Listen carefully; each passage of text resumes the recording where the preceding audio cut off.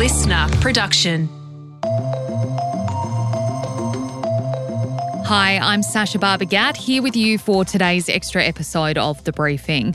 We've learned today that a man in the US has been charged in relation to the deadly Wieambilla massacre almost a year ago that saw 2 Queensland police constables and a civilian shot dead on a remote property. Their murderers, Gareth, Nathaniel and Stacey Train, were killed in the resulting standoff with officers. In the months following, it was revealed the trio had been religiously motivated to carry out their attack, which was planned in advance of the December 12 siege. The Trains had been radicalised after discovering the idea of premillennialism, a belief system with roots in Christianity that predicts Jesus Christ will return to earth before the next millennium, sparking the end times. The man charged in the US, Donald Day Jr., is a YouTuber who subscribes to the End of Days ideology and became acquainted with the Trains online after they engaged with his content, according to a police investigation. He's now facing a charge of inciting violence in connection with the tragedy at Wieambilla. Today on this extra episode of The Briefing, I'm joined by Dr. Gerard Gill, who has written about premillennialism and Australian extremism to try to better understand the ideology and why it's inciting people to violence. Dr. Gerard Gill, thanks for joining us on The Briefing today. First off, can you explain to us what premillennialism is? Premillennialism is an eschatological belief within Christianity that involves the second coming of Christ and a kind of transformational time with the rapture, etc., all the stuff from Revelation happening on earth that will be followed by a golden age of utopia. Okay. What sort of followers is it attracting and how are they then radicalised? The Trains and Donald Day are within Australia quite a special case, as far as I know, in terms of their very specific focus on premillennialism and Christianity. But within the wider kind of right-wing conspiracist movement, you do have very strong strains of Christian and spiritual belief that kind of points towards end times in a great battle between good and evil. You look at some of the things that Donald Day has been saying about the World Health Organization, for instance, police and authorities. This type of stuff comes up in the wider freedom movement quite a bit. There is some variance as to whether people want to use terms like devils to refer to it and how much religion comes into it, but it's definitely there in a lot of strands of the freedom movement. How did Gareth, Nathaniel and Stacey Train end up part of this belief system? That I do not know. I know that they have been talking to Donald Day for a few years. I think 2 years about is what the police reports have said. When the inquest comes out with more of their kind of social media footprint, that will be very interesting to see. A lot of this kind of premillennial thought and millenarian thought in general has really been kicked off by crises that we've seen, COVID-19 and the response to COVID-19. We've seen a huge backlash to that, and what that does to human cognition and human mental health is something I don't think we've really collectively contended with enough in terms of the collective trauma and the way that it throws people into really looking for meaning and certainty, and certain people will find that in conspiracy theories. Yeah, I want to expand on that a little bit and speak kind of generally about the type of people who are coming to this belief system of premillennialism. Paint us a picture of who the ordinary person who might be coming to be radicalised by these beliefs is. Why is it so attractive to them, this idea, and how are they then kind of falling down the rabbit hole and becoming so deeply involved in it? That's a difficult question to answer. It seems to be affecting a lot of people, and you can see it happen very quickly in some instances. What I would say is that being at a kind of juncture in your life, being at a turning point, having your life stability rocked a little bit, is a good time for either people to come in and start working on you with these narratives, or for these narratives to just find you. And I think that's what's happened to a lot of people, because we have had situations, natural disasters, including COVID-19 in the past few years, not to mention the economic fallout, that are really putting people in that position. Why are they turning, in some instances, to violence? Like, what is it about premillennialism that is driving its supporters, some of its supporters, to this extreme level?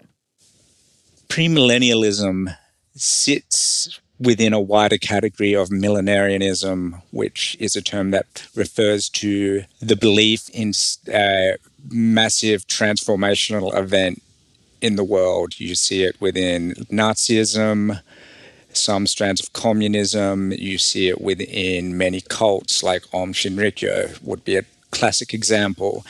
In terms of why it turns violent, it's very difficult to predict. Many millenarian movements will not turn violent. At the same time, there is a tendency there, which is why organized religion has generally discouraged this kind of thinking. But some things that will cause it to be more likely to become violent will be things like if the belief structure has an active role for its adherents within what they think is going to happen. If you have the narrative is usually going to be a big battle between good and evil, but whether the big change comes through divine intervention or through followers doing things, if there's an active role, then obviously there is a part for people to play. And also we're looking at exactly how the outgroup is defined. And this is always a concern with what we've been seeing, because we're seeing an outgroup that is defined as incredibly evil.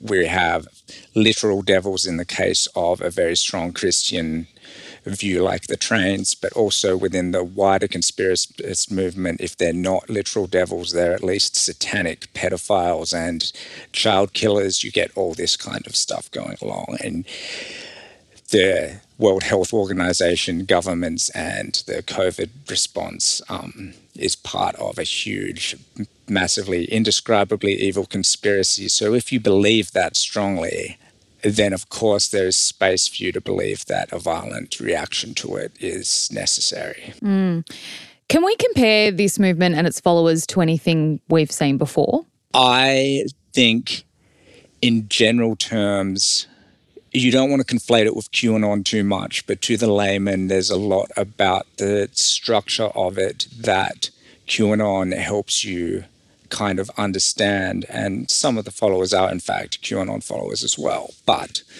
the idea that there is no kind of central leader, what there is a central narrative, which is the belief in the globalist cabal, which have controlled everyone and are doing all these evil things, but people are waking up to it and they're going to fight the cabal. And then from that central narrative, there's all these kinds of personal beliefs or awakenings you can kind of plug into that. You might be very concerned about fluoridation of water, or you might be very concerned about 15-minute cities or cashless society. And so these will all come in, but they're all under the umbrella, but it's very participatory. And you'll have influencers rather than leaders. You'll have people who have quite a kind of media presence, and they'll be on Facebook Live, etc. People like Donald Day, though Donald Day is someone I had not heard of and doesn't seem to have been big here outside of the Trains. It's clear that it's social media a lot of the time that is seeing the perpetuation of these beliefs. It's easy for someone in Australia to watch these videos of some guy in the US rabbiting on about it and to buy into it and to believe it. Before I let you go, Dr. Gerard Gill, I just wanted to ask, Your understanding of how concerned authorities are about believers in premillennialism and similar sort of cults, I guess, for want of a better word. The difficult part of this is that you have this kind of social environment growing that has the potential within it for violence, but you have no specific calls for specific violent acts. And the ideology itself refers to a kind of deferred violence. There's going to be hangings once all the evildoers are overthrown. In many cases, not everyone believes that, but that is common. So it's so uncertain, and that's really a difficult place for authorities to be in, because you can either start cracking down on speech and protests and stuff, and then you're really kind of just reinforcing that narrative of an oppressive regime, or you can take a light touch and may not be around when something like the Wieambilla massacre happens. Exactly what should be done there, I don't know. I think there is a stronger civil society role that needs to be played, because you kind of need to get people out of this before anything happens. Exactly how, I don't know. Like, there's a lot of stuff that has been seen to work pretty well within cults, which is just trying to stay in contact with people, having them still have connection to the outside world, interests apart from what's going on within the movement. But I'm really not an expert in that area and wouldn't want to say too much. Well, it's clear that authorities have had their eye on this in wake of this arrest of Donald Day Jr. We'll have to wait and see how it all plays out, obviously. Dr. Gerard Gill, thanks for your time today and for talking to us on The Briefing. Thank you. That was Dr. Gerard Gill there, an independent researcher into Australian extremism. Thanks for listening today. That's all we have time for. The Briefing will be back in your feed tomorrow morning at 6.